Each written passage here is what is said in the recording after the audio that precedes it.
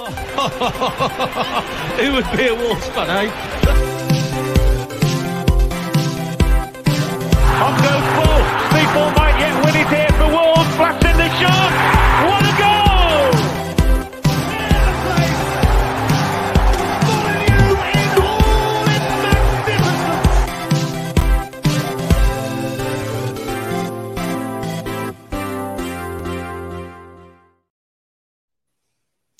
Hello and welcome to today's episode of Wolves Fancast, part of the 90-Min Network. Joining me tonight to talk about Wolves' defeat, I was going to say, yet again, playing Liverpool, fourth time in 8 weeks.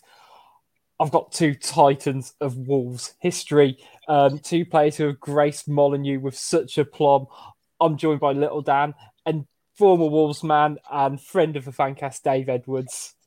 Dave, how are you, genuinely thought Sam Ricketts was on the show again then. Yeah, I know. I started to panic then. Come on, Dave. Know your football, Dave. I'm the best number 10 that's never played professional football. No, thanks for having me on, guys. I really appreciate it. Our pleasure. Dan regularly compares himself to Daniel Podence. So, yeah. He's the luxury player that like Wolves I'm crying out for, but we're just not in a... We're not in the European positions. Daniel Podence, Mateus Nunes, Ruben Neves, these players would look like absolute world beaters for a good side. But for Wolves, they look amazing. But for a top side like Man City, they'd go up an even more level. Definitely. Yeah.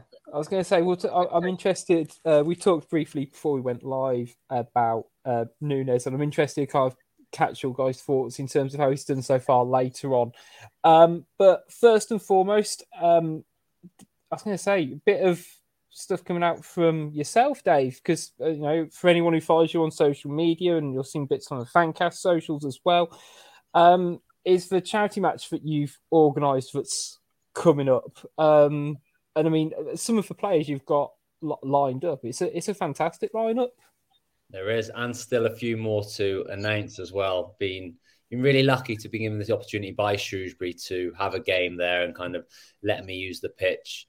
I never quite made it to testimonial years with Wolves, and I spent 7 years in total at Shrewsbury as well. So 17 and a half years of my career, or 16 and a half years of my career were between the two clubs. So I was quite lucky to stay local, but to have the opportunity to put on a game where I can get some of my old teammates together, some really good players playing and play in front of, say, hopefully a lot of Shrewsbury and Wolves fans. I think it's a great opportunity for myself personally. And I know the lads playing as well are really looking forward to it as well. And then obviously the main thing about it is always that we're raising money for Little Rascals Foundation, which is a charity which I founded with a friend of mine, which helps children with disabilities and their families. And then also Shrewsbury Town Foundation are going to put the money they raise towards their disability provision, and then also Wolves Foundation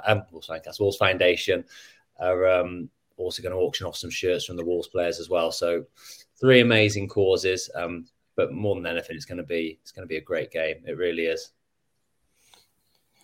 I was going to say, when sort of I saw the initial lineup and some, I guess, obviously I've got more of an association with the old Wolves boys within it, but it is a proper roll call of.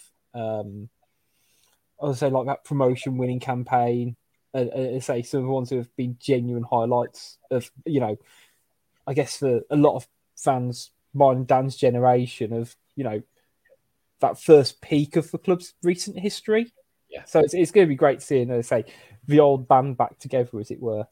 And again, I'm talking about how fortunate I am. Like I had the idea of doing it, and then sort of was backed by Shrewsbury, and then I just didn't know how many players would want to play. So I kind of sent the invitation out, and literally everybody who can play from a logistical point of view is coming to play. There's been a couple of lads who have got niggles and injuries who couldn't play, and some which said that their body wouldn't be able to do it anymore. But the majority of the lads have all said yes, and I'm so grateful for that.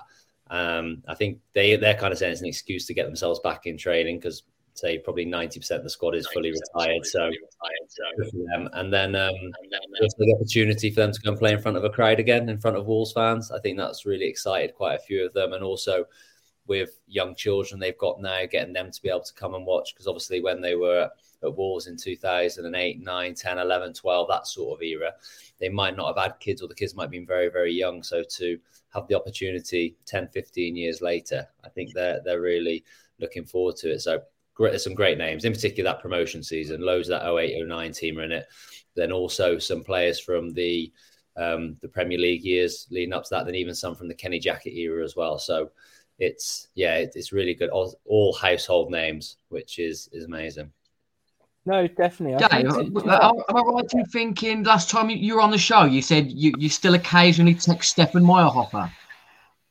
No. I wish I did. I can't think who it was. Richard said they still talk to Stefan Meyerhofer occasionally. A talk's broken down for a Stefan Meyer appearance. Yeah, we've already got the forward position sorted. I got got to be Sylvan. Yeah, I've got one more space left for. I've left one space open for someone who can't commit yet because of horse issues. In terms of he owns a few racehorses and there's foaling issues. So you can probably work out who that is. A striker who's into his horses. So he's kind of said he might be able to come, but it all depends if his horses are given. I was going to say, it's coming to Cheltenham, isn't it? Yeah, of course. Yeah, it's that area. It's a racehorse season. I was say it must have been a bit of a moment when you mentioned a lot of the lads. Well, they have got a bit more availability because they have most of them have now retired. Yeah, and that must have been a bit of a moment for you. But actually, all these guys are either in management, they're doing their own things, or they've got Foley and Steve Ward. They're both coaching, aren't they? With Johnson, aren't they? At the moment, it sort of seems like. I guess I remember Jody Craddock had a testimonial. Oh, great! What, nearly 10 years ago now? I guess it must have been. And there was a couple of first teamers who were there, and they say it does feel like a bit end of an era in a way. But you mentioned about you're almost surprised by how many people kind of said, "Yeah, I'm up for it." I guess that sort of speaks to testament about yourself, though, because you're right. You played for these clubs for nearly testimonial levels on two clubs and never bookmarking your career, but it definitely speaks to about the impact you had, I guess, over those time periods with both teams. Yeah, possibly. I think I keep saying I'm really grateful. Like I never ever dreamt really that I would get to the level I did. Even play for Shrewsbury was sort of my biggest dream and ambition. So I didn't sign up to the academy there till I was in my last year at school. So I was kind of late into the game as it was. And then to be playing for the first team under a year later, that was just like incredible. So that sort of rise was really quickly. But then to go and play for Wolves and play in the Premier League, international level, it was all a huge surprise. So looking back on my career and thinking I got to play for nearly 10 years for Wolves, and you look at the size of the football club and what it's like now, I always say, looking back now, that is just ridiculous to think I could have done that. It was never in my conscious mind that was ever going to be achievable. So I'm really grateful for that. And obviously along the way, you meet so many great players and great people in the football club. And I say they're all good humans. And as you can see by them agreeing to come along and take time out of their weekends, and they're not getting paid for this in any shape or form. They're turning up from all over the country to come and play in my testimonial. I think it's more for them lads than anything, which I'm really appreciative for. No, it definitely definitely good fun. I would say, I guess my question, very leading question, is there a chance for other people to have a chance to play? There is, yeah. So by the end of next week, we're hoping to have all the players announced. They're all confirmed. They're just kind of drip feeding the names out. But by the end of next week, which will be 2 weeks before the game, all the players will be announced, and then there'll be an opportunity. Then we're going to do a sort of raffle to auction a place off on each team, but it's going to be so everyone can have a go. It's not going to be like highest bid or anything like that. It's going to be, I think, £5 in, and you can nominate yourself or a friend or someone else to go in, and then it'll get drawn maybe the week before the game. And what an amazing opportunity to play with what would have been 15 years ago, the people you were singing on the pitch when they were winning the championship. More from that. So it's that'll be a good opportunity, a great experience to see what the dressing room's like. The bands will be absolutely flying, I'm sure, especially as a few of the lads maybe aren't in as good shape as what they used to be. So I've already had this discussion about kit sizes. I had to put a size Castor size guide into a WhatsApp group I've set up. The replies coming back, I was like, I don't know how to say it nicely, but you sure you definitely got the size. I was going to say, not to give too many warnings, but Castor runs small if you ask me. And that's not just because I've hit 30. Don't tell me that. I'd say, especially like their pro fits, I think they are a bit snugger than they used to be, in my opinion. And say keep him fit. You've still got George Elokobi on the pitch. So, that's, I don't think he's let himself go just yet. But I was going to say, for anyone who's watching, listening, we will make sure we're promoting it as much as possible. So when the raffle's open, you can have a go, Wolves fans or Shrewsbury fans, I guess, if you're deciding to listen to our podcast as well.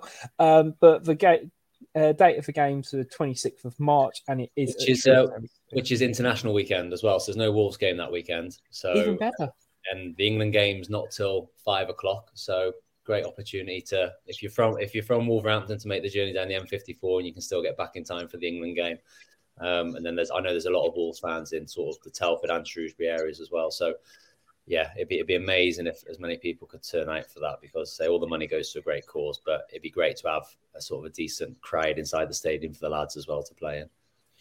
Yeah, I'll definitely be having a lot of goals on this raffle, because if there's any sort of little rascal that deserves to be playing in this game, it's this little rascal. Brilliant. Dan, if you somehow win the raffle, can we get Dan to have a Wolves top that says 10 little rascal on it? Definitely. If not, Dan, we'll just do it ourselves. It's fine. We can definitely get that. We'll get the names printed up anyway. So yeah, 100%. It doesn't matter what age a man gets. He always has the lingering thought that he can still make it professional. This game, all it takes is a last-minute winner from the little rascal, and before you know it, I'm playing in League Two for someone. Well, I've extended an invitation to Jeff Shee, so you never know. You never know. There we go. This could be your opportunity, Dan. I've basically already won the raffle. I would say, my fear now is, will it look too much like an inside job if you win at this point? It'll all be done honestly and above board. Foundation. Yeah. Be fine. I was going to say, definitely enter, going to great causes. I live Shropshire way, so I've been to the Little Rascals soft play as well. So definitely, if you get the chance, go check out all of that as well. And hopefully Dan gets a chance to play and score. Go on, Dan. Also, Rich, we've actually purchased 2 tickets, which we're going to competition off next week. Even better. Very much, guys. Even better. So, as I say, make sure you get a chance to enter the Fancast as well in terms of watching it. You got the chance to play in it. It's going to be a great day either way, so definitely make sure you go check it out. They say, hopefully Dan scores, because Wolves aren't really doing much of it at the moment. I've been building in that link for about 4 minutes in my head. But yeah, we will talk about less fun stuff. But Wolves did lose last night to Liverpool. And it was a bit of a frustrating one, really, Dan, I found, because going into the game with Liverpool being so up and down form-wise at the moment, I thought we had a real chance. What did you think pre-kickoff? Yeah, I felt like the main majority of the fan base thought if we turn up at Anfield and we give them a good go, we'd come away with at least a point, which I thought was a bit naive. Obviously, Virgil van Dijk and Diogo Jota both returned for Liverpool last night, and that day was so pivotal in their win last night. Virgil obviously got the first goal, but Jota just brings something different to what Liverpool have been lacking in recent months with the high press and the intensity that they've missed since Sadio Mane left. I thought their midfield was there to be exploited, and for the first sort of 10 to 15 minutes, I thought we were the better team. Obviously, we had a couple of half chances, Martinho on the edge of the box, and Jimenez had that little bicycle kick which Sarabia just missed. But all of Liverpool's main chances in that first half tended to result from Matheus Nunes trying to play his way out of dangerous areas and inevitably play us into trouble. Yeah, you're completely right on the midfield, because I think, you stack up that Wolves midfield of Lamina, Neves, Nunes, Moutinho versus Fabinho and, you know, two good youngsters in Elliot and Basektish. I cannot pronounce his name, and I tried all yesterday too. But Wolves,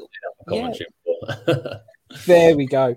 But on paper, Dave, that's like a pretty even match in my opinion. Wolves have got a lot of quality in there, but you know, I think it was definitely fair to be exploited. I really fancied Wolves yesterday before the game, and I didn't see the game live because obviously it wasn't on the TV, but I followed it sort of online and watched the highlights back and things like that. But I'd have liked to have seen them go a clear 2 up front again. I thought it worked really well in the home game and having a real force on the counter-attack. I think playing Sarabia up front and maybe bringing Adama in from the start might have been an option. I can understand why they brought João Moutinho in to kind of got nice and the body in midfield, but I feel like they could have really played on the counter-attack a little bit more. But Wolves started well, and I think same as in some recent games, and even a look at the Villa game as well, that just taking control when you're on top, taking advantage of it. I think against Bournemouth last week, 1-0 up and they 0-0, but they're the better team. Wolves are going into half-time, and they really could have put their foot down and gone for it and tried to get that goal. And maybe a bit similar with the Liverpool game, Aston Villa away where they're 1-0 up. They had chances to go and take the game away from Villa. There's a few opportunities this year where, since Lopetegui came in, where they've been in good positions and not quite taken advantage of them. And that's the only criticism I can have, because it's been revolutionary since he's come in and what he's done with the team. But I did feel Wolves could have won that game in that midfield battle yesterday with their athleticism and nice and the quality they've got as well. But it just didn't quite happen. They weren't able to capitalise on that good start.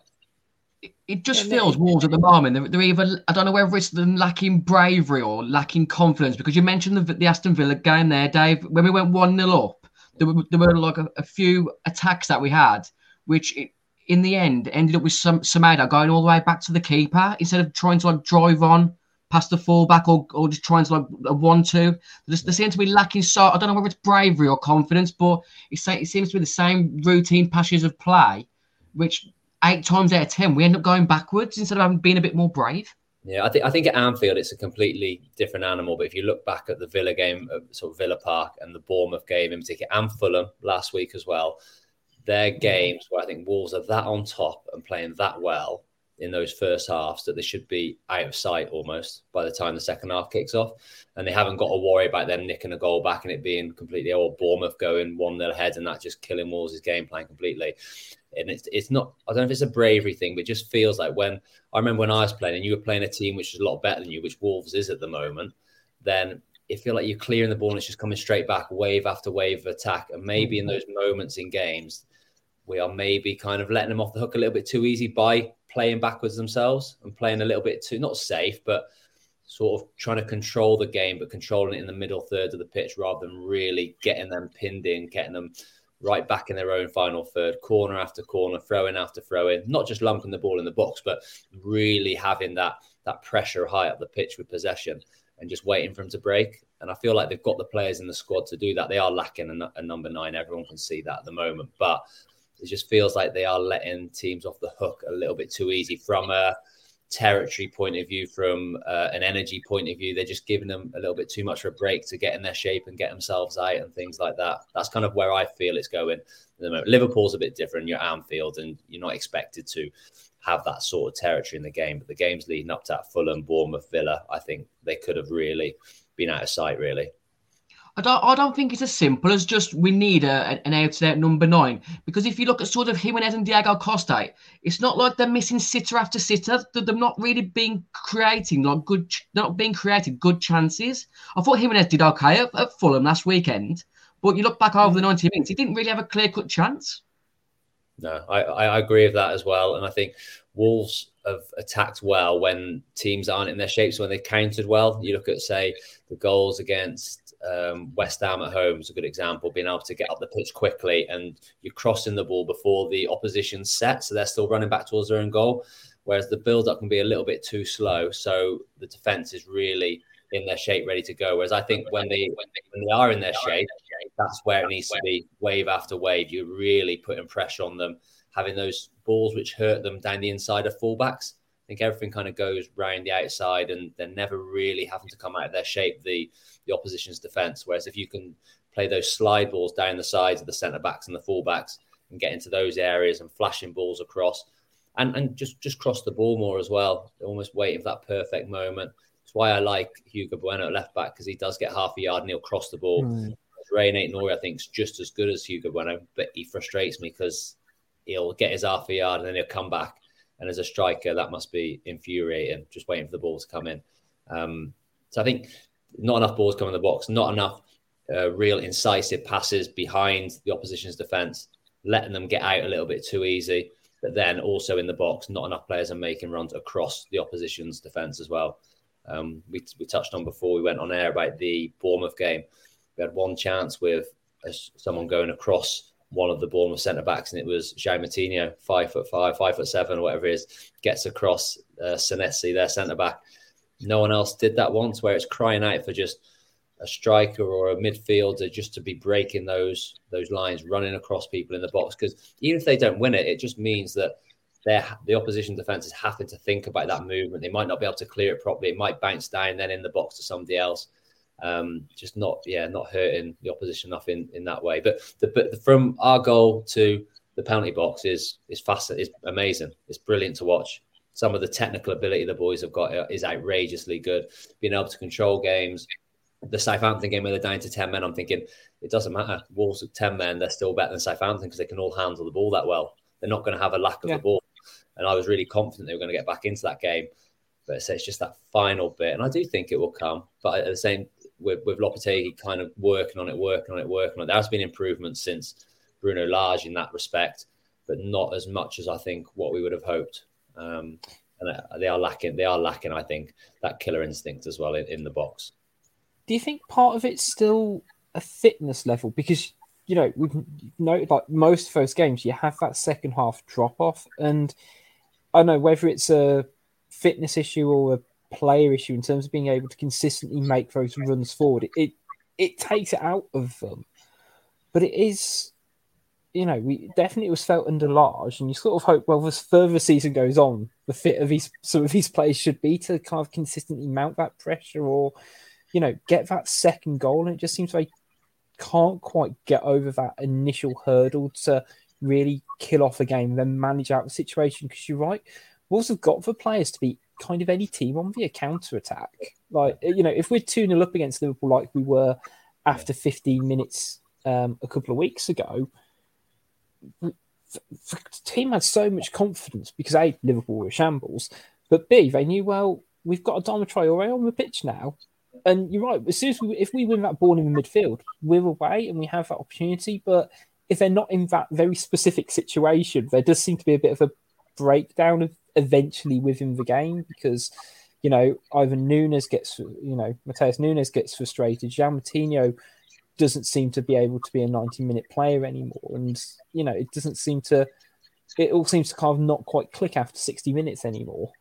Yeah. They need that comfort blanket of 2-0, don't they? Like you're saying, that the very specific situation, because at 1-0, they can't really sit deep and track the pressure, whereas when they're 2-0 against Liverpool, they could literally drop down onto the edge of their box, knowing they've got that counter-attack, knowing Liverpool are really going to have to open up to get back into the game. And then there was 2 or 3 opportunities then, wasn't there? Raul missed a good chance at the end in that game. Quite easily been 4. But yeah, they've got to find a way of killing teams off, get into that 2-0 stage, because at the moment it seems to be a bit of a mental block. As you get into 50 minutes, 55, 60 minutes, and it's only 1-0 or it's 0-0, then you're almost just waiting then, aren't you, for the opportunity for the opposition to get that one opportunity, and they take it, and it's kind of all that hard work and the domination they've showed is all undone. And I think that's the frustrating thing for the fans, that they're playing so well but just not able to capitalise on it. I think one of the biggest things that aggravates me is the fact that this summer we finally sacrificed that third centre-back, which we've had for the last however many years, obviously losing Conor Cody, which should have given us more ample opportunities to create chances and score more goals. But we still seem to be lacking bodies in the box, and we should have more players available now. We've sacrificed that centre-back. Yeah, logically that makes sense, doesn't it? But if for whatever reason it doesn't, I think what we struggled with when I look at the Bournemouth game in particular is when we were getting crosses in the box when Adama was on, but then there's no one in the box to head it in. Then they bring Costa and Raul on and they take Adama off and put Sarabia out wide right. And then all of a sudden he's coming back in on his left foot and they're crossing the ball from 40 yards deeper. It's just about getting the right personnel on the pitch at the right time. And I do think Cunha is a big miss yesterday because especially when he plays up front with someone, he drops into some amazing pockets of space, which is really hard for defenders to mark. And if you can have people running beyond him as he does that, I think that's such a threat. But then obviously losing him is a huge blow.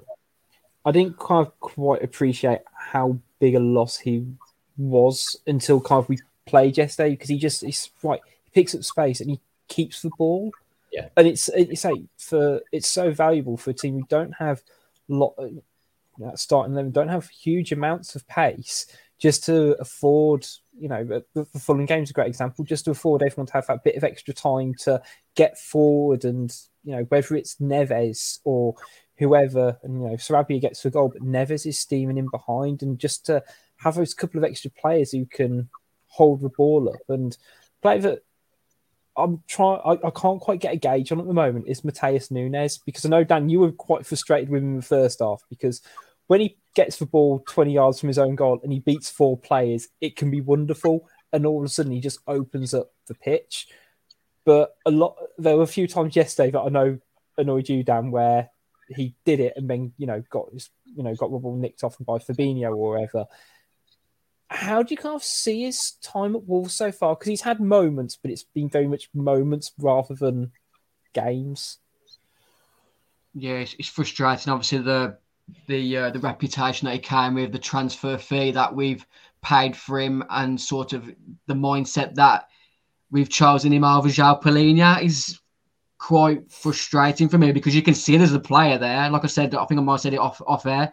I think he actually knows it live. Actually, when he goes to a better side this summer, which is looking likely, he's going to look like a world beater because you can tell he's got that sort of drive for midfield. Not as good as Jude Bellingham, but he's got that way he can carry a 20-30 yards in about sort of 10 seconds from deep. But my biggest frustration with him yesterday, you mentioned that Fabinho interception off him. Turning into your own box, it's so naive. And for a player like Nunes, I think Lopetegui's came out this week and says you need to start to learn how to play to his strengths and sort of learn the dynamics of the Premier League. Because I feel like sometimes he feels like he's got too much time on the ball, or he's getting manhandled in really dangerous areas where you shouldn't be looking to drive out of your defence. I mean, he's become so repetitive now. He's going to drop a shoulder and then go the other way. That's one of his main skills, really, to break out from deep. But sometimes he's got to release it to sort of Lamina or Neves because there is going to be a time that he's going to cost us a goal trying to play out from deep. I think he's one of Wolves' best players in terms of what he can bring, but it's almost like the game is too easy for him. And so he plays a little bit too casual because he's that good. Like some of the stuff you see him do, he is like one of the best midfielders in the world. Like being able to receive the ball in deep areas and just effortlessly glide past players. Doesn't even look like he's turned into a sprint, but he's moving away from players. And the way he receives the ball is very, very good. He welcomes that contact. So he'll let you he'll let an opposition midfielder come and like get close to him because as soon as he touches you, he knows like you said, Dan, he'll drop his shoulder and go the other way and then just glide away. But I just don't know how he's not just running games. Whereas you look what Ruben Neves does, where Wolves play at Ruben Neves' tempo because he will dominate a game of football. Whereas I think Matheus Nunes has that ability in a completely different assets to his game, was his running power. But you just want to see more of it, and for almost stick a rocket up his backside and say, "Come on, you're so good, just do it." Because he's blessed with natural ability, the way his shoulders move when he receives the ball, and just doesn't look like he's fast, but moves so quickly with it. I just want to see him like driving through midfield with the ball. I want to see him getting in the box so much more from midfield as well. Like he should be scoring 5 to 10 goals a season easily with the type of player he is. It's almost like he wants to drop really deep to get the ball, and he wants to spray the passes around, where you're almost better off letting Ruben do that and playing maybe 15 yards higher up the pitch if you Mateus Nunes, and then playing him on the left, I think serves a purpose for what Wolves are trying to accomplish at the moment. He's not a left winger.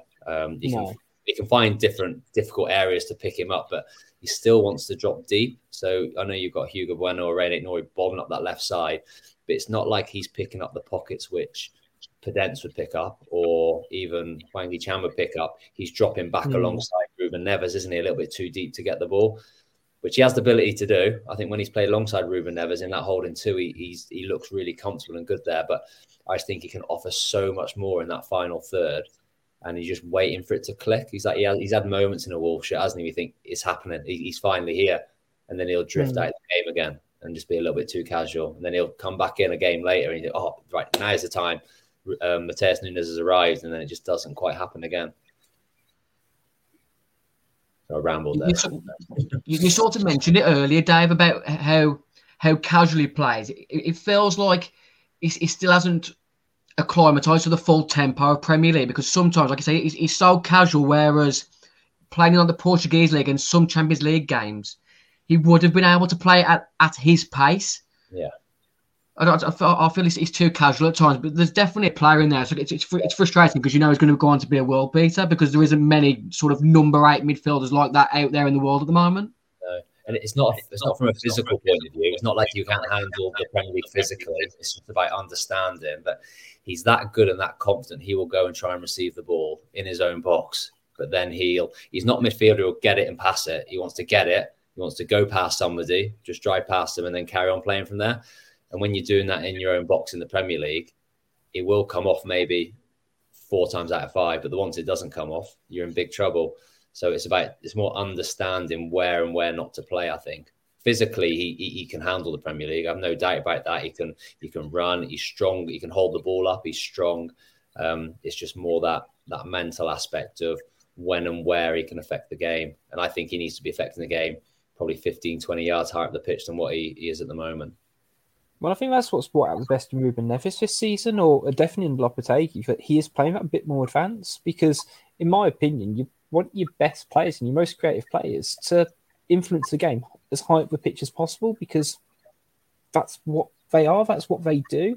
And Neves, again, like I think I said on the last show, to be fair, that his ceiling just keeps rising and rising. No matter, you play him as a defensive midfielder, he's Wolves' best defensive midfielder. He's then box to box midfielder, and I know it's just the player that he is and the character that he is, but I do kind of wonder, well, do we build a team around Mateus Nunes, because he's almost such an individual type of player in terms of his skill set. To get the best out of him, I'm really intrigued how Lopetegui handles it in the short and long term, because that left wing position doesn't suit him, because you're right, what he does is he ends up playing as a left midfielder rather than a left winger. So, we're crying out for, we need another player in attack.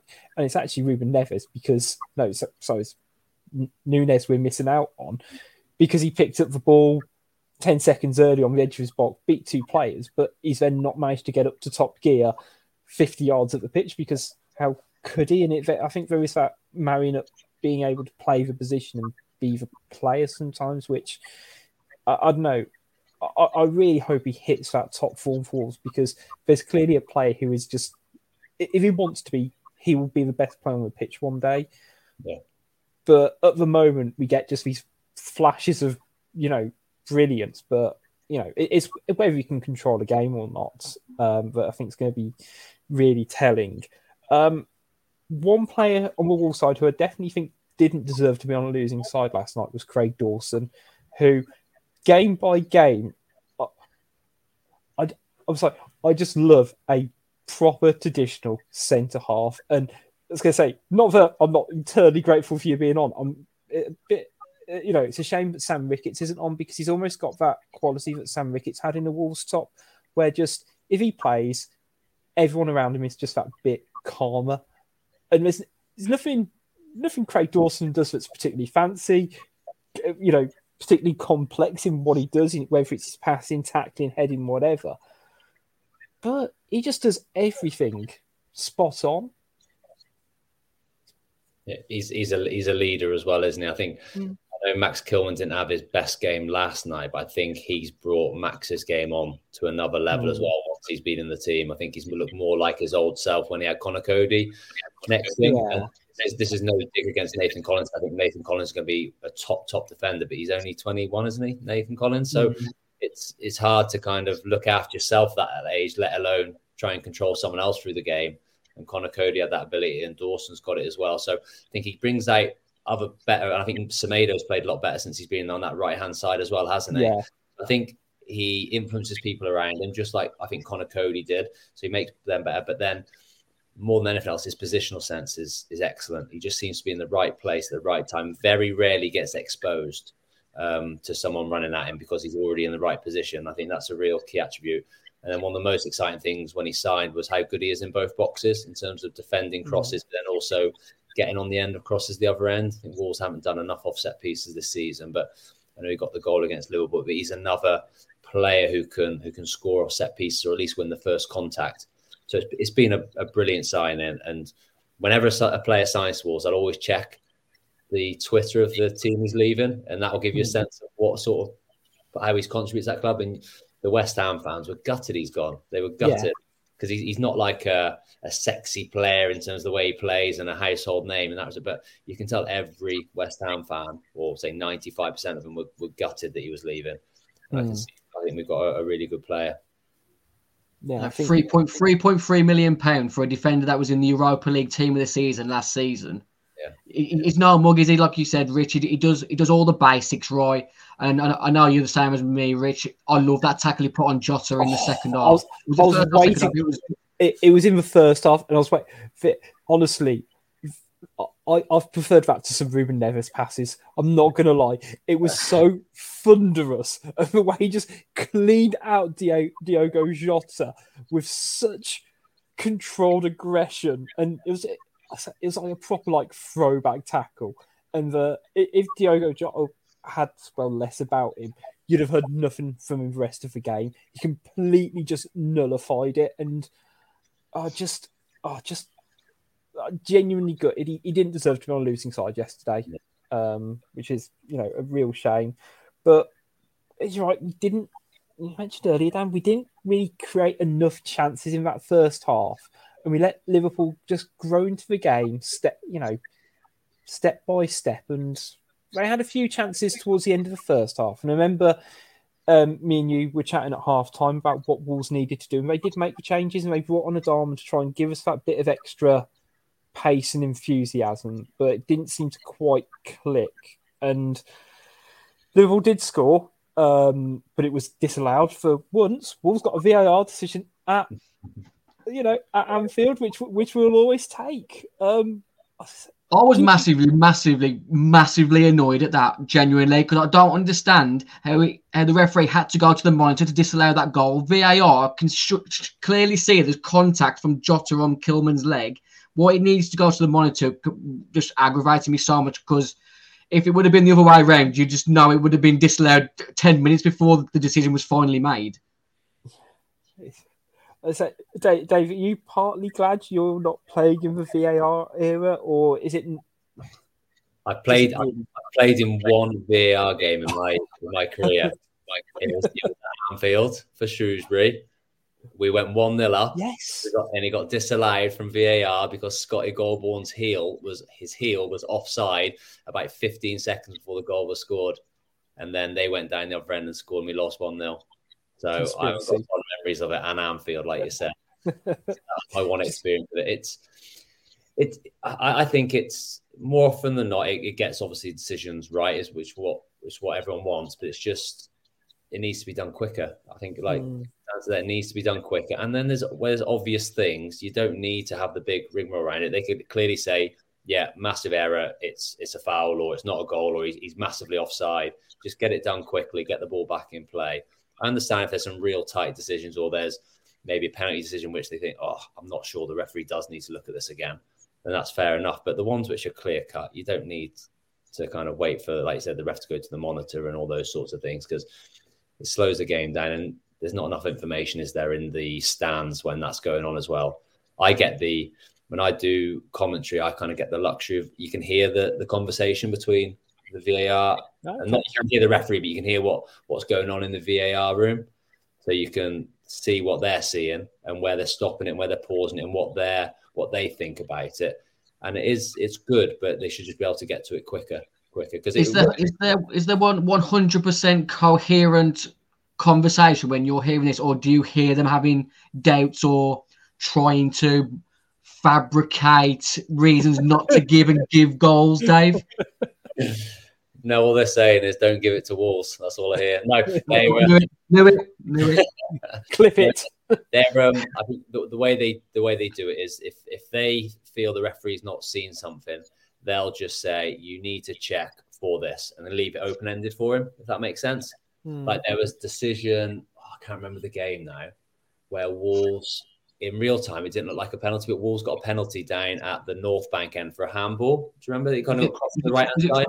Forest or Brighton?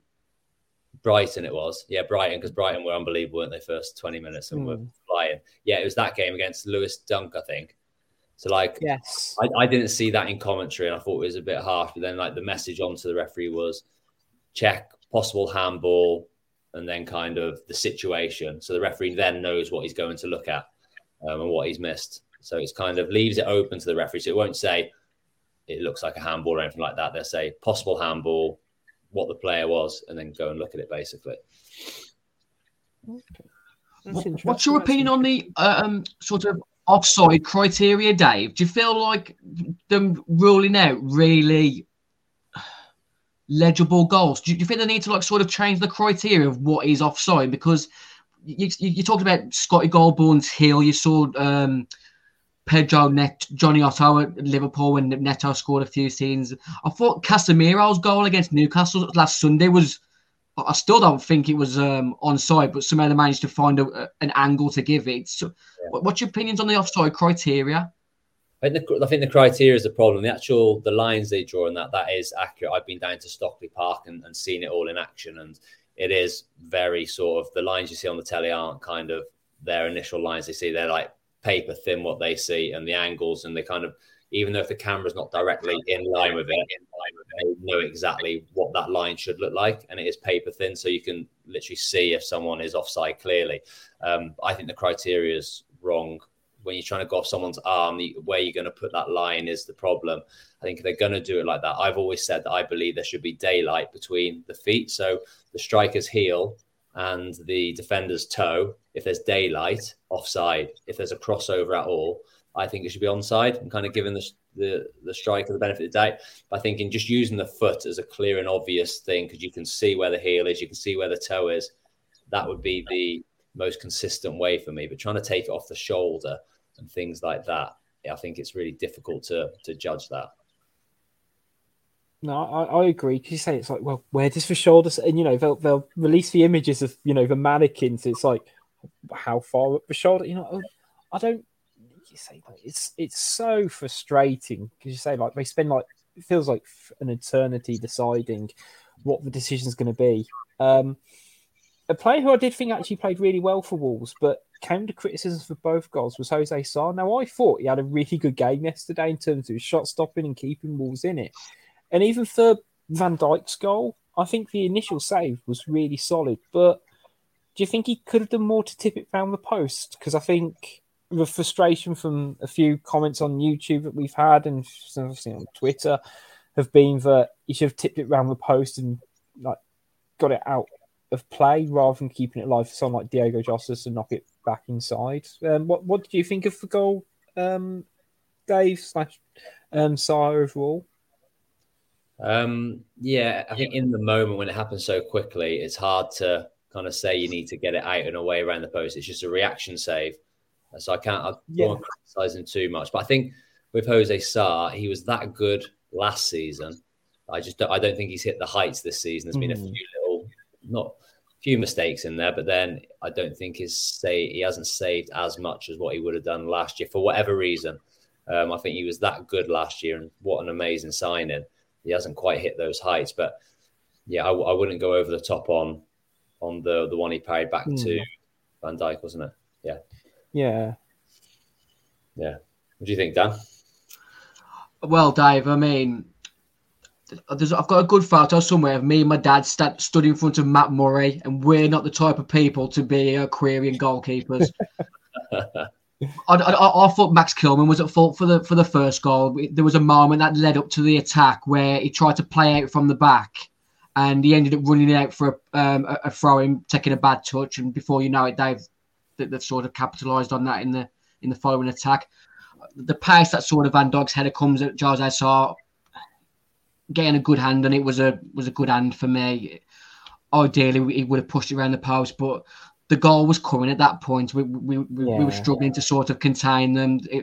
Obviously, Jota had that run for the goal that got disallowed, but it just felt like the goal was coming at that point. I think that's it for me. For first goal was 73rd minute, so we'd spent a good half an hour just trying to keep them at bay. And I remember when Nunez's goal was disallowed, thinking, I can't remember last time Bulls had any sort of control in this game. So it was definitely coming. And then to concede a second one 4 minutes later, it felt preventable just because I think there was a slip at the start of it. But again, it's frustrating because I don't think we deserved it in a way. But also at the same time, you're in the Premier League and you will get punished by any opposition for, even the most minor of mistakes on the halfway line. Again, Rich, I don't feel VAR got the lines out quick enough to see whether Tsimikas was offside in the build-up for the second goal, but that's just my opinion, because it looked close to me. Mm. What do you think about the for the Salah goal in terms of the defending? I think it was Max who went back to the line and left Salah. It's such a split. It's a hard decision to make in that split second. Do I try and protect the goal? But then you're leaving Salah sort of on his own. He's not going to miss from there. Whereas I feel you've got to you've got to sort of back your keeper at the near post to keep the shot out. So Kilman should have been going towards Salah for me there. Yeah. That's my one thing on the goal, which I thought maybe could have been preventable. But I say again, when it happened so quickly, there's almost like a line of them, wasn't there? He feels like if it wasn't Max, someone else could have maybe got to him as well. But I mean, it's difficult for Kilman in that position because you say he's caught between a rock and a hard place. But at the end of the day, he can prevent Salah from doing something, and Sarr can prevent the shot from happening. He can't prevent both of those things. So you've got, I agree with Dan, back your goalkeeper and try and hold the space. Yeah. But if he does that, it looks awful on camera because all that will happen is that the attacker will just go, oh, look how much space he's got, and open up his body and still potentially have the shot. So it is difficult. The only other thing around the game I wanted to talk about was Fabinho. Now, I don't know if as a midfielder I despise more because of his sheer ability to avoid getting sent off in games. I don't know how he does it to consistently not get yellow cards very often or red cards. And I mean, I had the joy of looking through Liverpool Twitter yesterday about the incident on Lemina, and it was very rich seeing that they said there's an agenda against Liverpool when it comes to it. But I'll move that aside and talk about the incident, because when I saw it in real time, I did worry a little bit for Mario Lemina because I thought, he has gone in a bit full-blooded there. But do you think there was enough of a stamp to justify a red card, or do you think it was very much two very combative midfielders clashing in the middle of the park and Lemina got the ball? It always looks worse when you slow it down, doesn't it? I think momentum played a big part, and in at real time, it's difficult. But yeah, when you slow it down, it looks nasty, I thought, and it could have quite easily been a red card. I agree with what you just said there, Rich. Lemina's touch got away from him, and he threw himself in full-blooded. Like I say, when we slowed down, it did look really bad from what Fabinho did. But my biggest grievance with Fabinho there was he got booked in that scenario, and then about 5 or 10 minutes later, he stopped João Gomez in the transition, and that should have been another booking. But everyone's so sort of focused on it should have been a straight red that there was a clear second booking that he should have had. That was just Paul Tierney. From the moment he booked Bajotic or Stefan B, in the first 15 minutes, he sort of ruined the game there because his consistency after that moment didn't follow. Yeah, and to be fair, that first booking, it was a mirror image of the Fabinho one. João Gomez skips away, and he trips him up. It's a classic, stop the play nice and early. But I almost think that if Fabinho doesn't get punished at all for the stamp, quote unquote, he gets a booking there. Yeah, definitely. And but it's frustrating. It doesn't impact the result. Don't get me wrong, but it's still irritating. Yeah, that's the frustrating thing because I don't want to go into the whole blaming refs because our performance didn't warrant a point. But there was another scenario where there was 4 or 5 Liverpool players around the ref, and from what I gather, they kept on shouting a grain of rice. I don't know whether it was Jollof or something off at the ref. But none of them seemed to pick up a booking. I thought that was really odd. Yeah, with more than 3 people surrounding a referee, as we found out, Mario and Amina found out, if more than 3 people surround a referee, you can book any one of them. And again, it's frustrating because look, if you're having to go to the ref, personally, I stand on the rugby side of things. You know what? Only one person can speak to a ref. That can be the captain. Anyone else, whatever. But yeah, it still irritates me because when you got Van Dijk screaming in his face and it's irritating. But you know what? We'll move on because we can't do anything about the result. But the only thing we can do is look forward to the next game, which is Spurs on Saturday. So I was going to say again a really interesting one because I thought Spurs were in terrible form. Obviously they lost in the cup. But because Spurs are Spurs, in their last 5 league games, they've won 4, lost 1. But that one they lost was 4-1 to Leicester.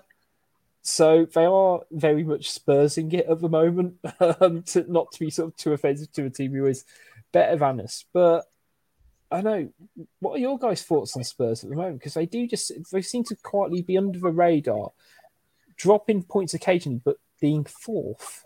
And that genuinely surprised me in a way that they're kind of still so high up the table. I think when you've got Harry Kane, Heung-min Son, you're always going to be sort of pushing those places, aren't you? I'm a massive Edward Worthy. I really do not rate Hugo Lloris, and they've somehow managed to find a worse goalkeeper. I feel sorry for Fraser Forster because obviously he's coming as number 2, but some of the goals that I've seen him concede in recent games, especially like the 4-1 against Leicester, there were really poor goals. How quick he sort of got down to his corners was so slow. I think he could have done better with Sheffield United's goal last night. But the thing is with Tottenham, I've said this on the radio earlier tonight, is that we could beat Tottenham 4-0 Saturday, but we could also lose 4-0. You just don't know what Tottenham you're going to come up against. And you don't know what Wolves is going to turn up either. Yeah. That's the thing, isn't it? So I think these games are suited for Wolves more than when they play a Bournemouth or something like that at home, or Southampton at home or something like that.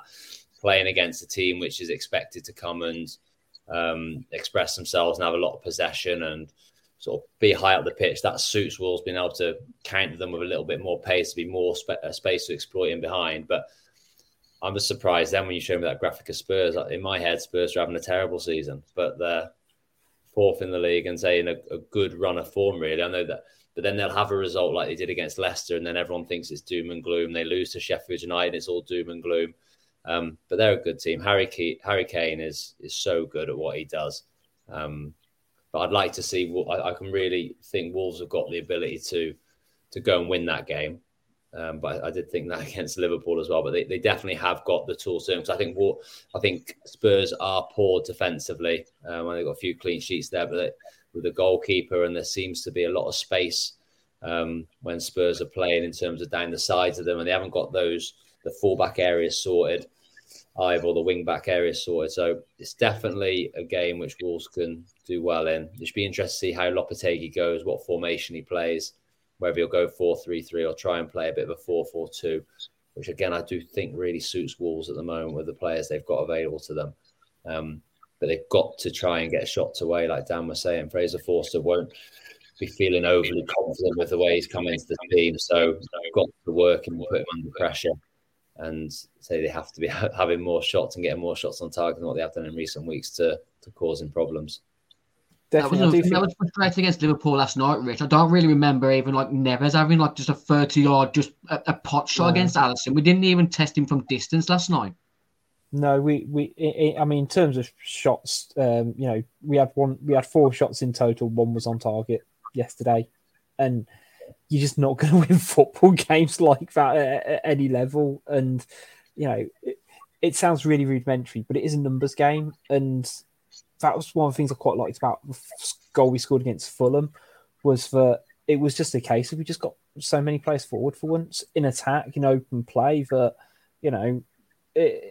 obviously it goes to Jimenez in the box. Sarabia picks up the knockdown, but you also had Neves coming in. You had Nunes crossing the ball. You had someone, I think, another midfielder coming in as well, and they just need to have that confidence and belief and not worry about, if we do lose the ball, what's behind us, because they've got that bit of protection in at least one of the midfielders, or they've got it from the defenders these days. So fingers crossed. I think, especially being at Molineux, should hopefully aid them as well. And I think they've got the opportunity to rattle Spurs if they're not careful, because as you said, Dave, I don't quite know what Spurs' best team or formation is. They never seem quite settled and fluid in terms of, what they're doing. And you can't got to hope you catch them on that off day. And I don't think it happens, because, even if you look at, their wins, lose and draws, they're in the position they're in because they've won 14 games, but they've lost 8 and drawn 3.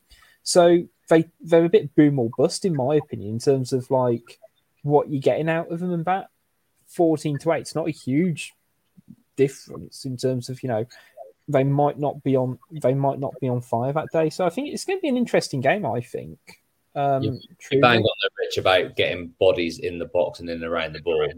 That Fulham goal is a prime example. There's too many times at Molineux you do see just the lone striker in the box, don't you, when the ball's out wide or whatever. But to put the ball in from a bit deep with a lot of quality. It was a great ball in. And then obviously having Jimenez, Sarabia and Neves, you should always be able to have 3 players in the box, even whatever formation you play, because it still leaves you with your back 4 and a midfield 2.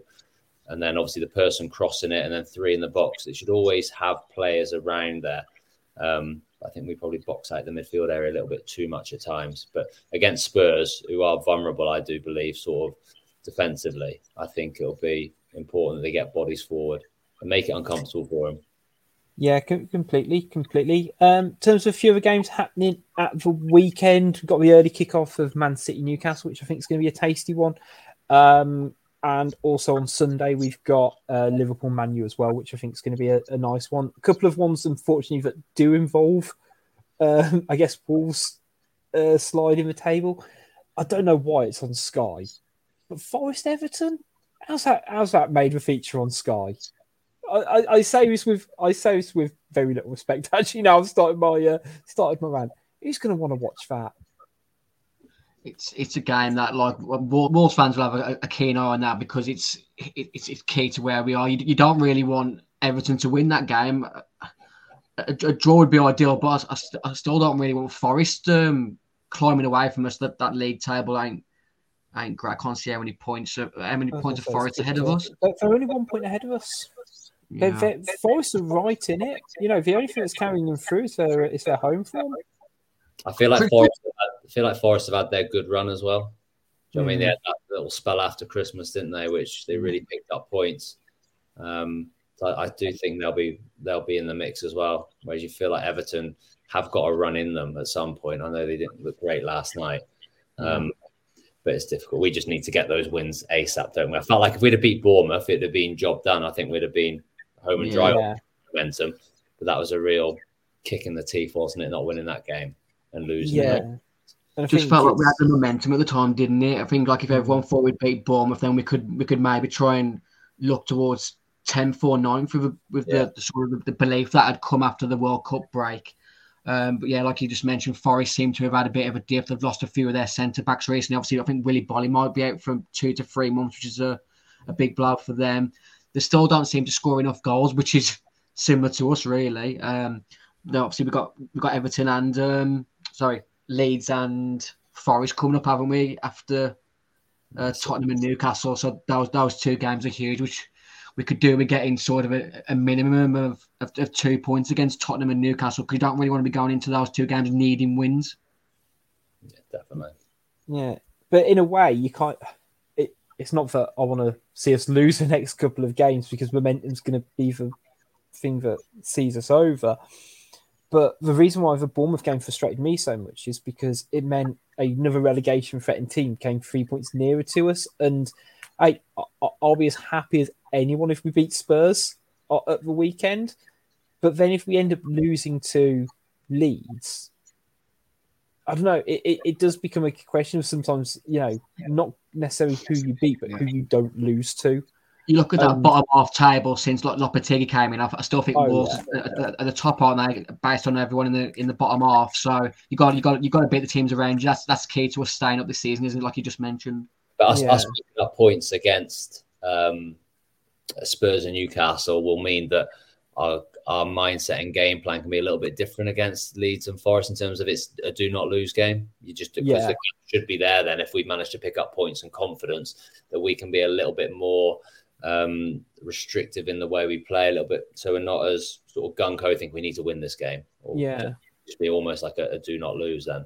I think it hopefully if it allows them to have the less pressure to not quite play for a draw but settle for a draw, and knowing that the status quo kind of gets maintained. If we draw to Leeds, Leeds haven't gained points on us. Other teams are might around us, but at least another team hasn't kind of crept up on us. So I think it's getting to that lovely point of the season, isn't it, where you're kind of looking at everyone else's fixtures as much as anything else. But I know I'm still more than confident in Wolves staying up, because as we've sort of mentioned, the quality throughout this side is there, from the goalkeeper, defence, the midfield, even the attackers. There's quality there. It just needs that final bit. And even if we, even if Jimenez and Diego Costa score 2 goals between now and the end of the season, I'd like to think that we've got the players around them in Sarabia, in Podence, and Kuna, hopefully he's not out long term, to get us the goals to see us through. But we will see, I guess. Yeah. You mentioned it earlier, Dave. We're literally one of the best sides until we get to the final third. I just don't want to be going into the Nottingham Forest and Leeds game knowing that probably for the majority of that game we're going to dominate possession but not create chances. I don't want to be going into those games thinking don't lose this game. I still think we've got to be going out and beating those teams around us. Yeah. No, I agree. I think it's strange when you listen to sort of the radio stations and TV shows from all the neutrals. The Wolves aren't mentioned when they're talking about relegation battles. So, I think everyone else outside of Wolves is very confident that Wolves will not be near that sort of bottom 3 towards the end of the season. And I'm confident as well. But whilst you are a Wolves fan and you are watching them every week, you still carry that nervous energy, don't you? That until they got points on the board, it's not done at all.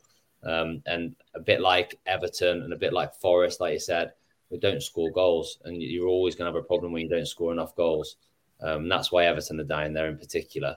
And that's why we probably haven't pulled away. If we had someone who scored 10 goals for us, an extra 10 goals, would be nothing. We're flying. But we've got Neves and Podence on 5 each. That's where the problem is. Yeah, it's abundantly clear. And fingers crossed, we see the season over the line and they can reassess in how they want to do it in the summer, because it can't. They've been unlucky as well. Well, in terms of bringing Kalajic in and getting injured first game, he could have quite easily got 5 goals by now in terms of being a threat in the box. Cunha coming and sort of picking up this knock, taking Diego Costa, and I think he served a purpose, isn't he? But he's not gonna score you a lot of goals, is he, at this stage of his career? No, and it's frustrating because a lot of it, the Costa's very much a plaster over the issue, isn't it? Just because we literally didn't have another striker for a period, and even likes of Hwang getting injured, he can't. He seems to keep picking up hamstring injuries, which is frustrating. So I feel classing Diego Costa as a plaster is really complimentary. I don't know if any of you guys watched The Last of Us, but in the recent episode, the bloke gets stabbed and the girl stitches his wound. It felt like it feels like that with Diego Costa. He's on holiday, isn't he? He's literally come here on holiday. Completely off topic. I watched the first episode of that last night. Shall I continue with it? It's brilliant, Dave. Honestly, yeah. Stick with it. Me and my wife. My wife was about 15 minutes in. She's like, "Oh, this is a bit too gory for me." I think. No, brilliant. With it. Yeah, definitely stick with it. It is going to be one of those shows, I think, which are going to really kind of really hit off with going forward. So I was going to say quickly, should we do score predictions for Saturday? Can do. Go on, Dan. What do you think we're doing? I'm gonna go 1-1. I just don't think we'll keep Harry Kane out. I just don't. He's exceptional, isn't he? I know Harry Kane's an avid watcher of the show. He needs to leave this summer. If he wants to win trophies, he's got to leave this summer. Yeah, they've just got knocked out of the FA Cup. They've only got the Champions League left, and that's not looking good for them, is it now? So yeah, I agree with that. I was thinking around that sort of ballpark. I'll try and go a little bit more positive and go 2-1 Wolves. I don't think we can keep a clean sheet against them because of all the firepower they've got. Then hopefully they open up enough that we can get at least a couple of goals. So yeah, 2-1 Wolves.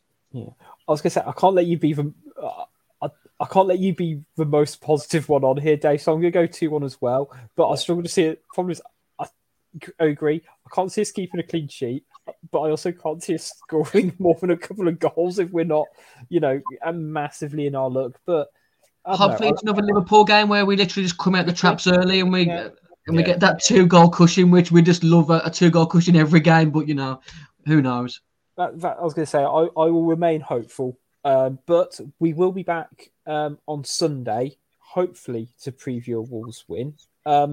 Big thank you to 90 Min. Make sure you keep up to date with all things Wolves Fancast. You're not finishing the show without my quiz, Rich. You've done the quiz. It's done the quiz. Dave's here. I have to do a quiz. I thought Dave and Sam would join us today, so you'll have to take Sam's place. It's not the question I had prepared for Sam Ricketts, was it? Rich, because there's only 3 quick questions. Dave will know the answers because he was Dave Edwards in the games. So let's go back to it's 2017, Dave. Fulham at Wolves versus Fulham in the FA Cup third round replay. You scored in 90 minutes. You scored in extra time. You scored in the penalty shootout. But which Wolves player missed in that shootout to lose us the shootout? I know this because Mr. Casual massively, isn't he? That was a great. I came on half time. It was a snow game, wasn't it? Yeah. Was it? It was Matt Doherty, wasn't it? Mr. Casual. It was Matt Doherty. Yeah. I mean, I did think about this when I was looking at the question earlier. Like, you get back into the dressing room, Dave. You scored 3 on the night, and then this guy has gone and just ruined an iconic match in the Dave Edwards history. I know. Yeah, I was gutted. We didn't get many FA Cup runs at Wolves either. Started being a good opportunity. The only FA Cup run out at Wolves was when we beat Liverpool, then played Chelsea in the we beat Liverpool and then played Chelsea in the 5th round. That's as far as I ever got in the competition. So I went to that Stoke away game. That was a good atmosphere in that away. And that Matt Doherty scored an unreal free kick that day. Yeah, he did. Yeah, Keems was a joke. I was going to say, it was like. We've made the joke before. I think Mark Arnautovic still has nightmares about Carl Ikeme. Yeah. Right. Second. Go on, Dan. Sorry, what are you going to say? I was going to say, I can't. It's one of the best goalkeeping performances I've seen by a Wolves goalkeeper. Amazing. Just single-handedly kept us in it because we won quite convincingly, but that's phenomenal. Go on, Dan. Let's hear it. Right. Second question. Obviously, Sam Ricketts was supposed to be with us tonight, but unfortunately, he's got a sore voice. During your career, Dave, you played Sam Ricketts 5 times for Shrewsbury, Wolves, and that's it. Yeah, Shrewsbury and Wolves. He played for Swansea, Bolton, and Telford. Telford. You played against him 5 times. I think this is like professional level. 5 times. How many times did you the conference? Yeah, so just the main football league. Swansea, Bolton Wanderers. Yeah. You played him 5 times. How many times did you beat Sam Ricketts? Didn't have a great record against either of those teams. Not many. Once, maybe. That's a guess. It was 0, Dave. Two draws, 3 losses. I did have a look at some. There's a great website, Transfermarkt. It's got some of the most unreal stats on there. Yeah, I looked at some of the teams. Dave, if you say you didn't have a good record against those teams, the record that you had against Derby County was atrocious. I think it was something like 1 win in 11. Yeah, and it was the game where we got nearly promoted, wasn't it? Or just promotion. I think it's the only time I beat Derby. Was we beat him at Pride Park 3-2 in that promotion season. Marlon Hare was scored. No, set one up. No, set up, didn't they? Keogh, didn't they? Matt Jarvis got 1. Andy Keogh got 2, and Matt Jarvis got the other. Right, the last question was, I think it was in 2008, Wales 3, Norway 0. You and Sam Ricketts played in this game, but there was also 4 former Wolves players that played for Wales that night. Can you name them? Yeah, Wayne Hennessy. Yeah, that's the easy one. Freddie Eastwood. Freddie Eastwood was up front. Yeah, that's a great shout. Because I was, it was only my 2nd or 3rd Welsh Cup. This was so. It was ex-Wolves players. What year was it, Dan? Sorry, I think it was 2007. I feel 2008. Yeah, he played at Wrexham. I remember. Yeah. I think Freddie and Wayne were the 2 Wolves players at the time with me. I just signed for Wolves in the January. Yeah. One was well before you joined, and one Jones in it? No. Wayne Hennessy was in goal, wasn't he? That they actually played in this game. So one was a midfielder and one was a striker. I'm not sure whether the striker was maybe the season before you joined. I'm not 100% on this. Was it Craig Davis? Craig Davis. Craig. And then the 4th one was a midfielder. Played centre midfield that night from the start. Oh, I should know them. Carl Robinson. Yeah. What a player he was. Underrated. Yeah. He was class. Yeah. The 2 swords. So Craig was from Telford. I played in the same county teams as Craig when we was a kid. He was my age and he's from Telford. And then Carl Robinson's a Mid Wales boy as well, from where I'm from initially. So yeah. Craig Davis on the on Under the Cosh is a good episode for people out there if you like your football chat. Yeah, he's a funny guy, Craig. Yeah, that's it. That's my quiz, Rich. But don't forget to promote that song we've got in the background as well. I was going to say I had it all lined up. I've got my bit of glove in front of me as well, guys. So again, big thanks, Dave, for joining us. Big thanks, little Dan, as well. We will be back Sunday to talk about Wolves hopefully beating Spurs.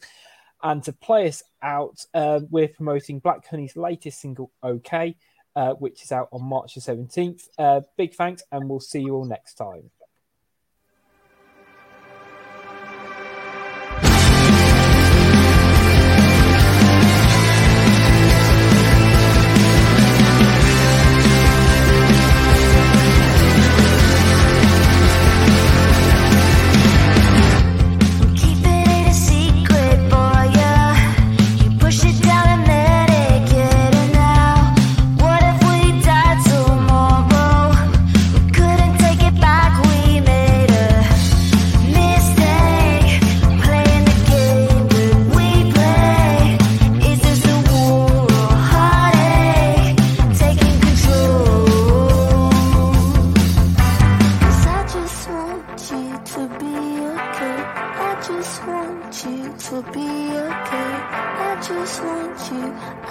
I just want you.